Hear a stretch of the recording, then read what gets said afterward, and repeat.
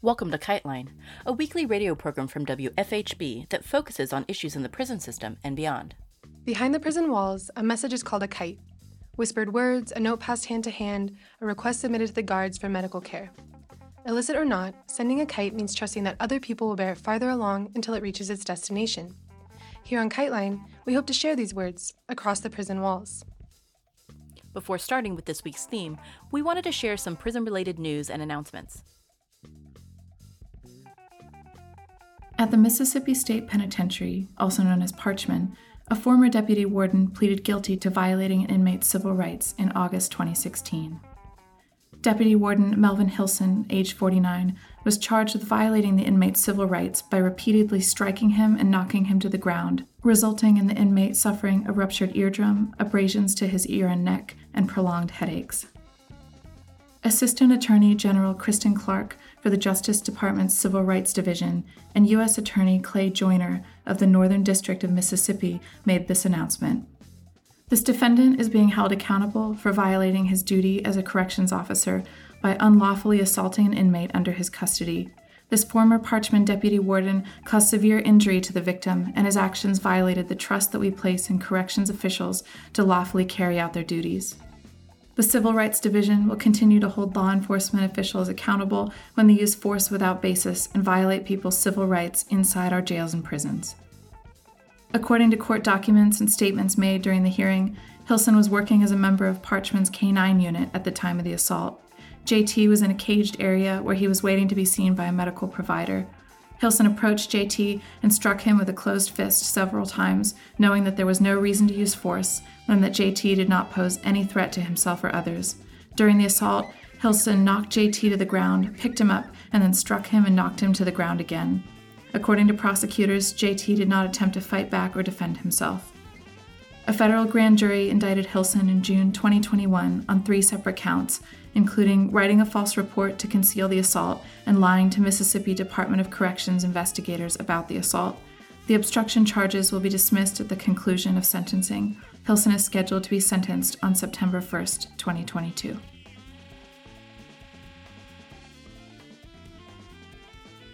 In a few weeks, tens of thousands of people in Missouri prisons will stop receiving letters and photos in the mail. Like other states, Missouri will soon prohibit inmates in prison statewide from receiving most physical mail. Instead, the state will pay a private Texas-based company to scan inmates' mail and send them digital copies. State corrections officials say the move is necessary to stem the flow of drugs and other contraband into prisons, but criminal justice reform advocates warn it could violate inmates' privacy and further isolate them from their families. Beginning July 1st, anyone who wishes to send personal mail to an inmate in Missouri must mail it to a centralized processing facility in Tampa owned by Securus Technologies, where workers will make a digital copy. Inmates will be able to view their mail on electronic tablets, which they receive at no cost from the company when they first enter prison. Inmates who don't have access to a tablet will receive free paper photocopies of their personal mail. Missouri prisons will continue to accept certain types of postal mail, including legal correspondence from attorneys, visitation applications, and mail from state agencies. New Mexico, Florida, North Carolina, and Pennsylvania also have banned personal mail in prisons, citing concerns over drug smuggling. However, an investigation from the Texas Tribune and the Marshall Project last year found the flow of contraband into Texas prisons remained largely unchanged despite statewide mail restrictions.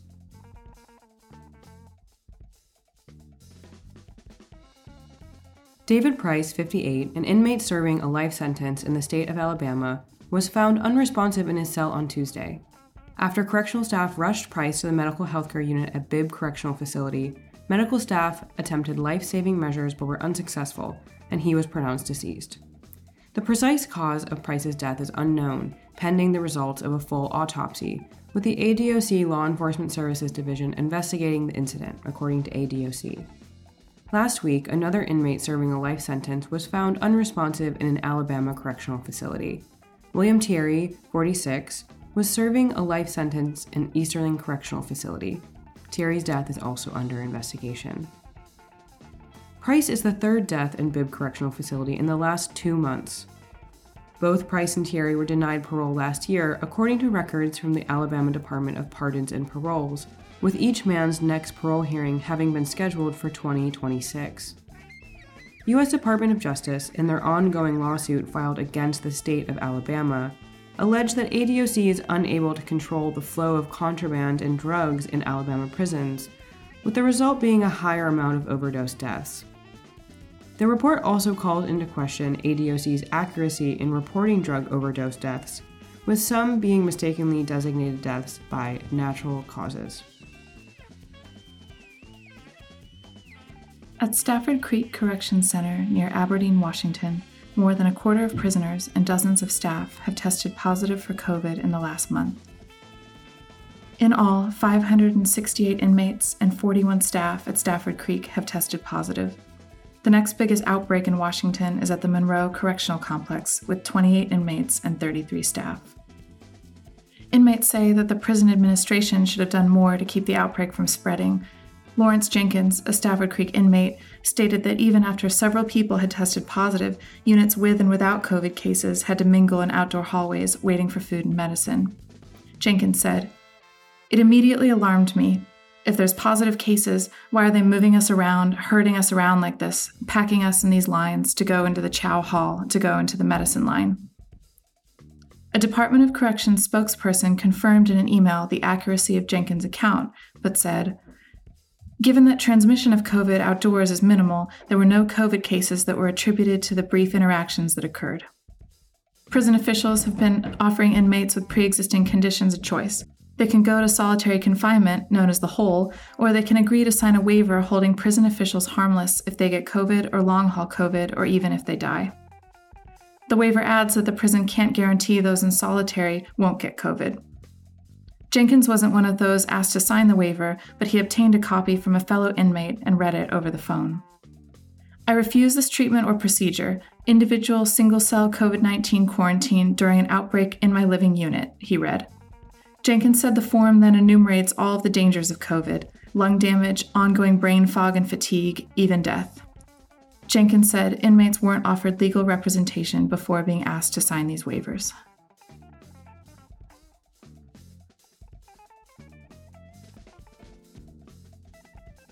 Incarcerated workers in the U.S. produce at least $11 billion in goods and services annually, but receive just pennies an hour in wages for their prison jobs, according to a new report from the American Civil Liberties Union, or the ACLU. Nearly 2/3 of all prisoners in the U.S., which imprisons more of its population than any other country in the world, have jobs in state and federal prisons. That figure amounts to roughly 800,000 people, researchers estimated in the report, which is based on extensive public records requests, questionnaires, and interviews with incarcerated workers. ACLU researchers say the findings outlined in Wednesday's report raise concerns about the systemic exploitation of prisoners who are compelled to work sometimes difficult and dangerous jobs without basic labor protections and little or no training while making close to nothing. Most incarcerated workers are tasked with general prison maintenance that is crucial to keep the facilities running, according to the ACLU researchers who worked with the University of Chicago Law School's Global Human Rights Clinic. Quote, "State governments and the prison system are extracting tremendous value from a captive and exploited workforce, all while claiming they can't afford to pay them a livable wage," end quote, said Jennifer Turner, the principal author of the report. More than 80% of incarcerated laborers do general prison maintenance, including cleaning, cooking, repair work, laundry, and other essential services. For paid non-industry jobs, workers make an average of 13 cents to 52 cents an hour, according to the report. 7 states, Alabama, Arkansas, Florida, Georgia, Mississippi, South Carolina, and Texas, pay nothing for the vast majority of prison work.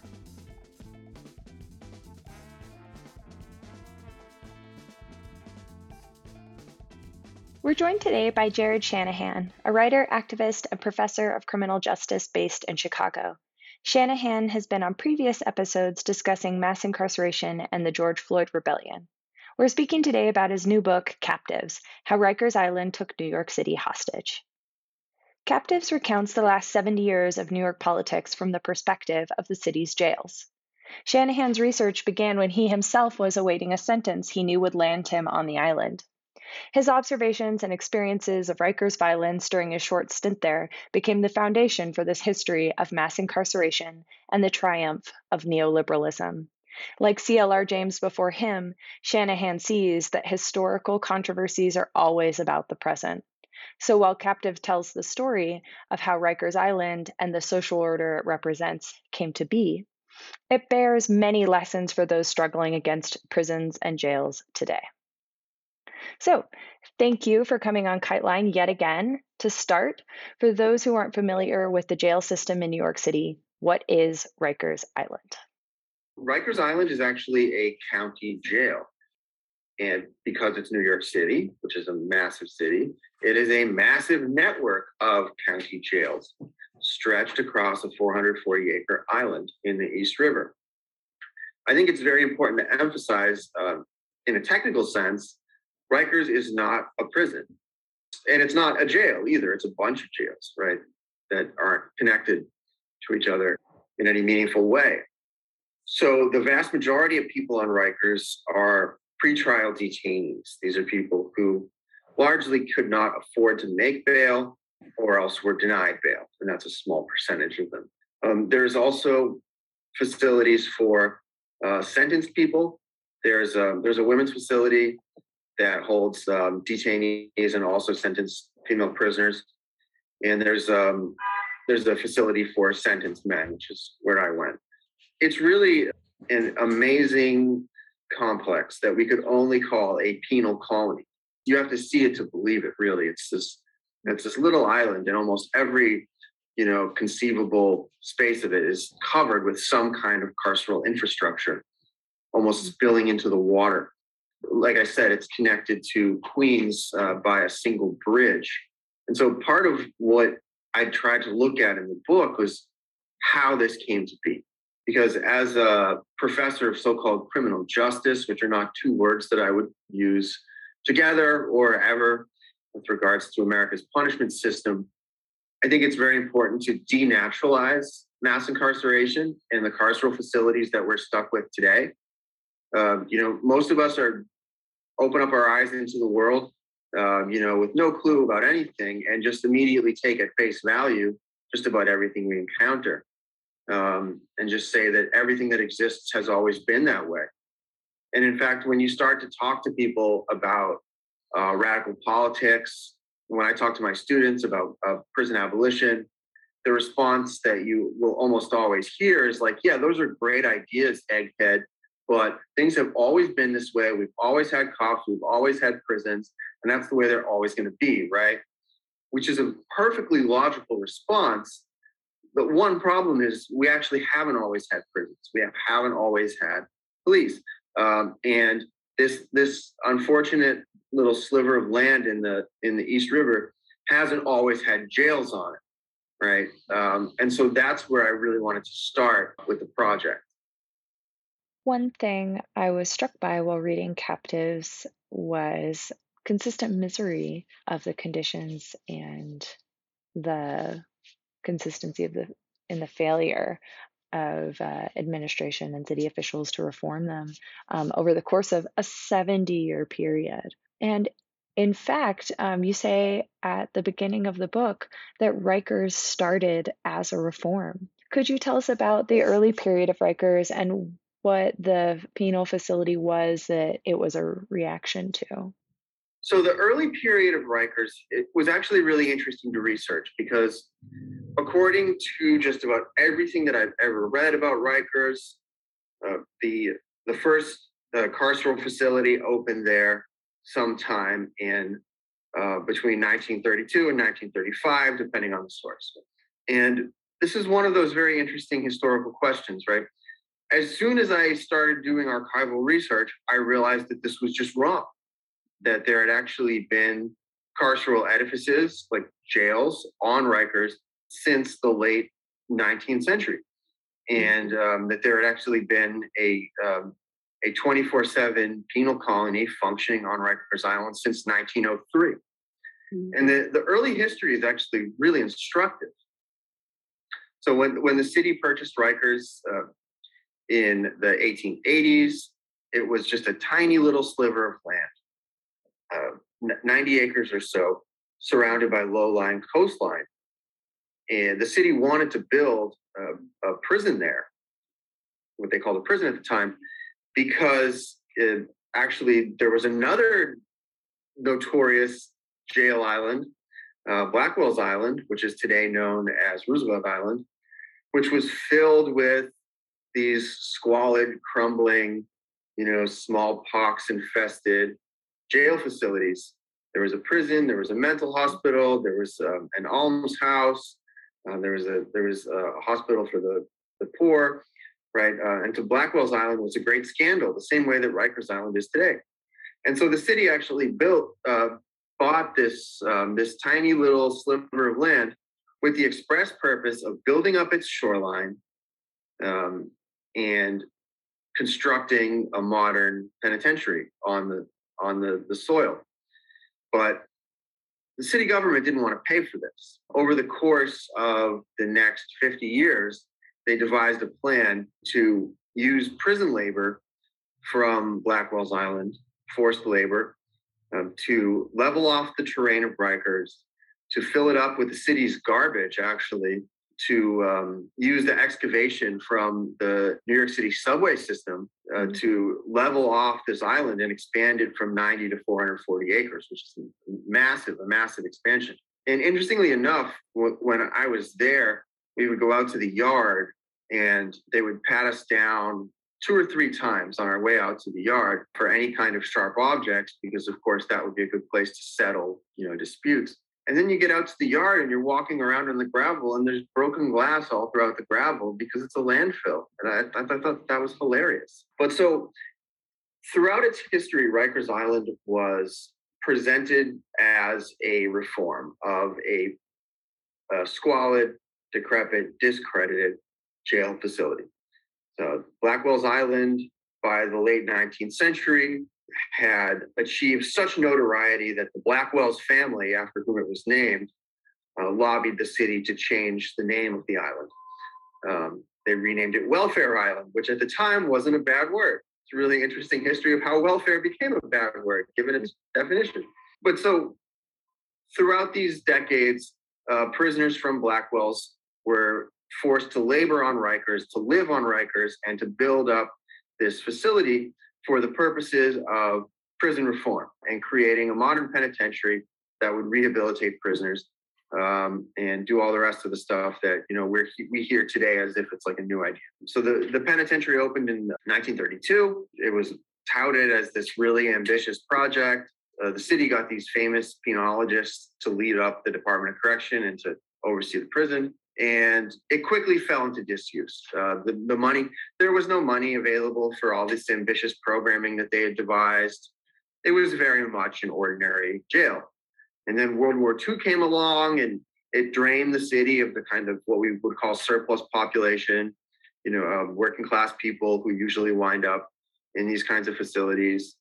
And so the jail itself just became neglected. Now, at the end of World War II, there was a precipitous rise in rates of arrest and incarceration from the mid-1940s, to the mid-1950s.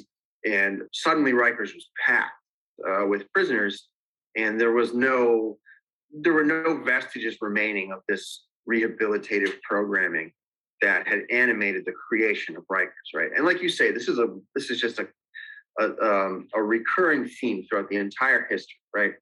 Like, a couple of these do-gooder reformers get their hands on the Department of Correction. They're able to build these facilities that are supposed to solve the problems of the old facilities. And soon enough, they resemble the old facilities. And some new reformers come along and say, no, but we need to replace these nasty jails with some good ones. And we have a great plan. We've worked it all out on paper. And so actually, this is where Cactus begins in the mid-1950s, when the second or third generation of Rikers Island reformers come along, and they decide we're really going to fix it up, and this time it's going to work. The population on the island grew to double its limit after World War II. You describe the overcrowding by listing the capacity and then the actual number of incarcerated people per building. And so the book begins up close in this way during the post-war era. So we see how liberalism gives way to the rise of the carceral state. A central figure in this was the Commissioner of Correction of New York City from 1954 to 1966. And that's Anna Cross. There's now a building on Rikers named after her. So tell us, who was Anna Cross and what role did she play in Rikers history? Anna Cross is a very fascinating character. She's the longest running Department of Correction commissioner in New York City history. And she was very much a product of the progressive era. This was a time, beginning in the late 19th century, when the professional administration, what they today call the professional managerial class, but this professional strata of public administrators in urban planning, social work, public health, corrections, right, were carving out powerful niches for themselves in public administration, precisely because the old kind of patronage-based political machines, the old corrupt political machines, in New York, it was Tammany Hall, that's a really famous one, were simply unable to deal with the extensive problems of cities that had grown very quickly without very much public infrastructure at all, and were therefore prone to not just great epidemics of disease like smallpox, but also outright proletarian insurrection, as you saw throughout cities in Europe and the United States in the second half of the 19th century. In fact, when news of the Paris Commune reached New York City, the local ruling class had a meltdown. To this day, there are armories built in a lot of old New York neighborhoods. They look like castles, these massive armed fortified buildings. And I didn't know what they were for the longest time. And when I was researching this book, I found out that the New York City ruling class had built these in the wake of the Paris Commune as bastions against proletarian insurrection. And then the children of the elite were drilling to do defense against insurrection. This was a historical moment that produced a new strata of professional social administrators who were geared towards pacifying working class people, making them docile, making them, good democratic citizens in a capitalist way, and generally transforming this kind of undisciplined aggregation of recent European immigrants, recently freed slaves, and other people who did not have a whole lot of experience working according to the clock, which is what capitalism imposed on them, to turning these people into just good capitalist citizens, right? Who would be exploited and would not complain about it, right? And so Anna Cross was very much a product of this era. She became a lawyer in her teenage years in the 19-teens. She was a suffragist. She was what we would call a progressive even by today's vernacular. She pioneered a number of these social courts, like the family court, juvenile court in New York City. And these were good-hearted attempts to, much like today, divert people away from the overtly punitive, the punishment side of the punishment system, and to try and intervene in people's lives and make them see the wisdom of being law-abiding wage laborers and all the rest. So Cross was actually quite old when she took over the Department of Correction. And it represented almost another era. She was very much flying the flag of the progressive era, which culminated in FDR's New Deal. Cross's ascension to the Department of Correction in New York was actually a part of what they called the New Deal for New York, which was an attempt in New York City to replicate on the city level what the New Deal had done on the national level, which is to broker labor peace, to create a docile and productive workforce that wasn't going to go on strike all the time, that wasn't going to have a revolution. And in exchange, they would be rewarded with a higher standard of living than what they had expected up to that point.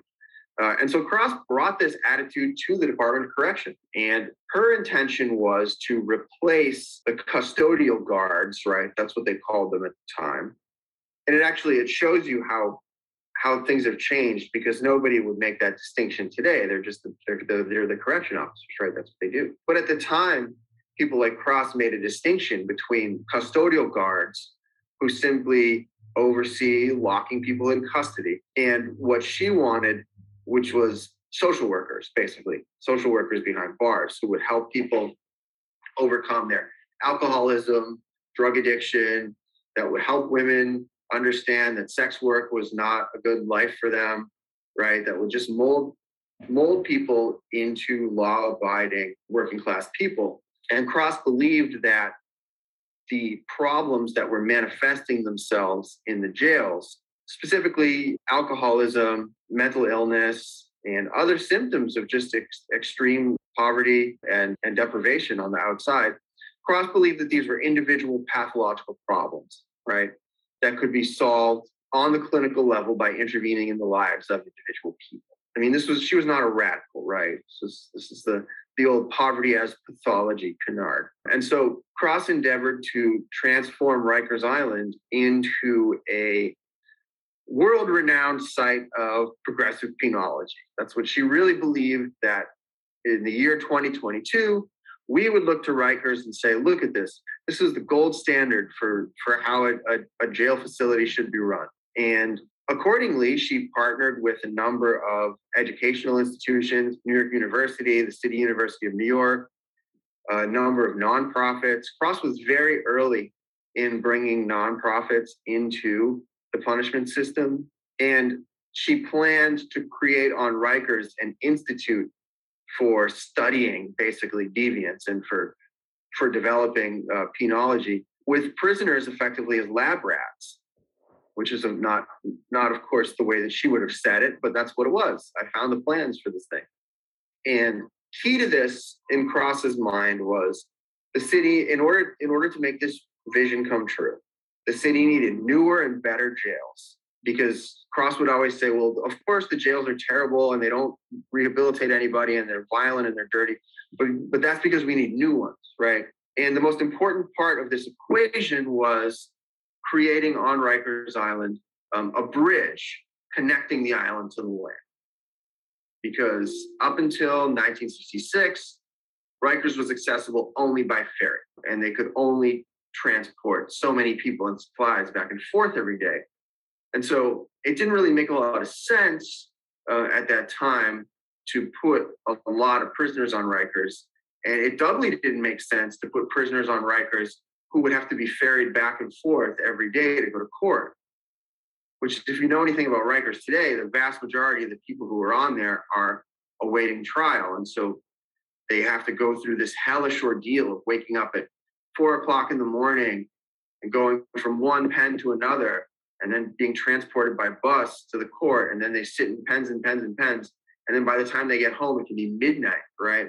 I mean, it doesn't make any sense today, but it definitely didn't make sense back then because of the ferry system. So Cross created this bridge that connected Rikers to Queens, and in her mind, she was opening up this large empty land mass to the possibility of progressive penal infrastructure.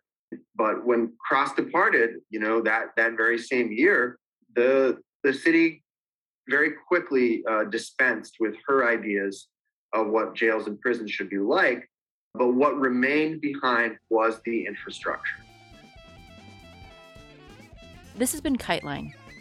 KiteLine is intended as a means of communication between people across prison walls. KiteLine, WFHB, or any affiliates airing this program are not responsible for the opinions expressed on the show. Thank you for listening.